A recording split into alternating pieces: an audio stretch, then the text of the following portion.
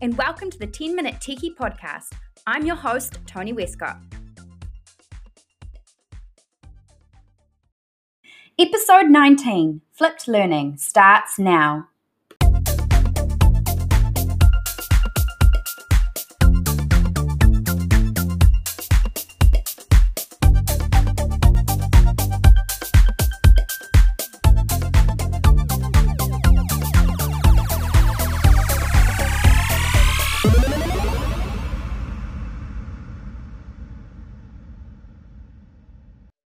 So what is flipped learning? TKI defines it as teachers make lessons available to students to be accessed wherever and whenever. Teachers can deliver this instruction by recording and narrating screencasts of work they do on their computers, creating videos of teaching, or curating video lessons from trusted internet sites. So what are some of the benefits and positives of flipped learning? Well, it's less passive and more active. So less time students are spending waiting around for their lessons with you. So therefore increasing a bit of student independence and agency over what they're doing with their timetable. Students can pause, rewind and go back. So they're personalising their learning a little bit more. It can change the dynamic with home and school. So whānau can be involved. Students can learn a little bit more at home. By also doing it through digital means, you're looking at some digital fluency stuff, and it gives us as teachers some time to do what we do best, which is questioning, supporting, teaching in the moment, and building those learning relationships with students. So what might be some of the challenges with flipped learning? I think straight away we're thinking teacher workload. So how am I going to find all of this time to create these videos that potentially I'm already going to be teaching and things like that? So I think you can always go towards pre-existing videos. So Khan Academy, Teach Ed, Crash Course. There's some amazing New Zealand maths videos on YouTube. I'll put all the links in the show notes.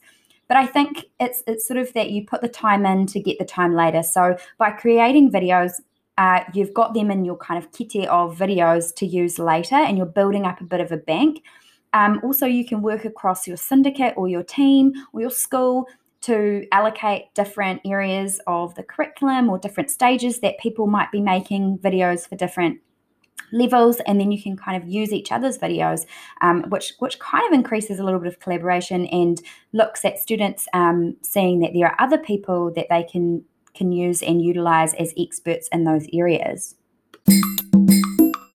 So potentially we may have to take some time to consider how we might structure our day a bit differently. How might this impact and change our timetables or our programs if students have access to the learning whenever and wherever?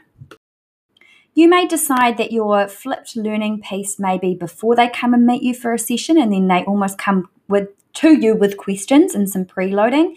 You might find that it then follows the lesson. You might do a lesson and then you have a video of that lesson, and then they can sort of go back to it as they're doing sort of a follow-up or an independent following that. It may be in the homework realm, but also there are some things to consider with that, including like the digital divide or whether people have access to the internet and things like that. So potentially I see it as being a powerful tool in class as opposed to out of class. There's also perhaps the challenge of how many devices you have access to in your classroom. I think with a rotational type setup, you can maximize the use of videos, perhaps a group rotation. There's definitely ways to get around it. It just requires some careful planning and some careful structuring of how you might use this. Challenges are never easy to overcome, but we are such a flexible body of people who can definitely think outside the box in terms of overcoming some of these challenges. It's just about having that growth mindset. So some of the tools you can use to create your own videos or your own content. So Screencastify is an extension that you can get through either on a Chromebook or on a laptop through the Chrome extension store, and you can record your screen or you can record yourself, which is a really useful tool. It then saves it to Google Drive. Amazing. You can use Google Forms to create quizzes, and you can embed videos in there or text in there which students may read and answer some questions, and then they come to the session with the answers, and then you sort of go through that.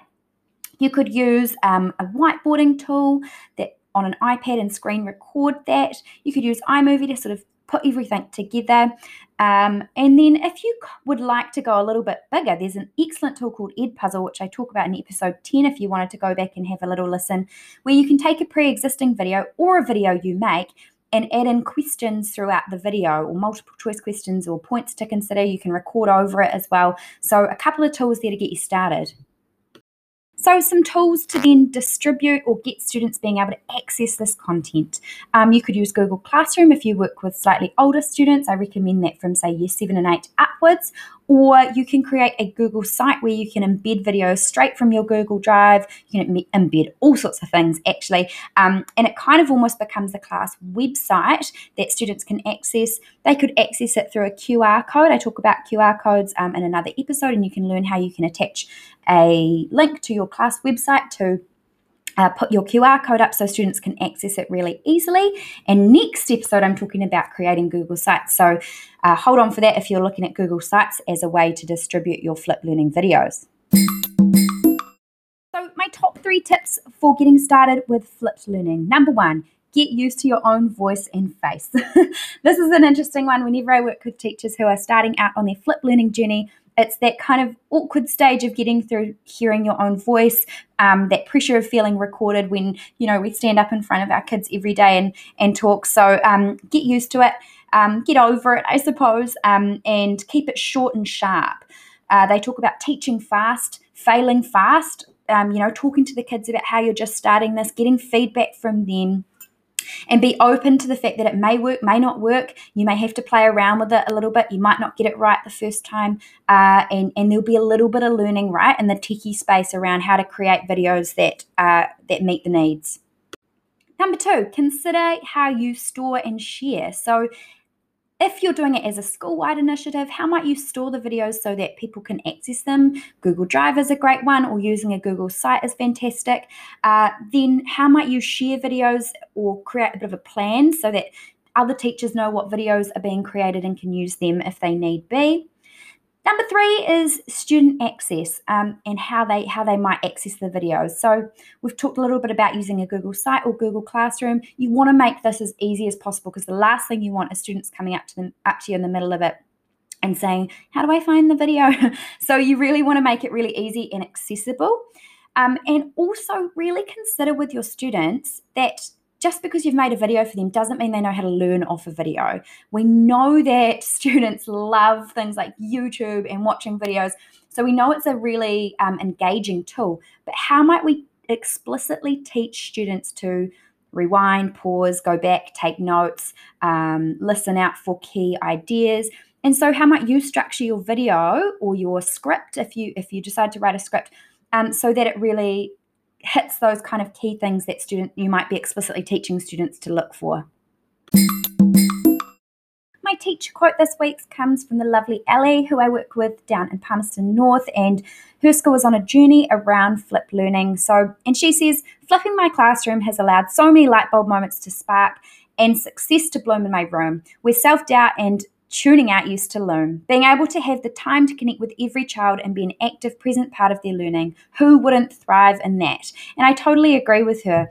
The time that it may free up within your day isn't about being able to kind of tune out either as a kid or a teacher, right? It's about being able to use the time for the things we know are really important and the things we know that help kids learn and connect. So thank you, Ellie.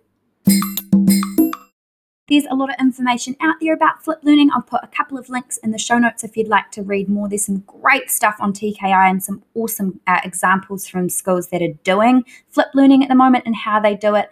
But yeah, I think you've got to make it work for you and your students in your school. And even if you just dip your toes in, maybe in one curriculum area, maths is a great one to dip into, or your literacy, to kind of just see how it goes and see how it rolls.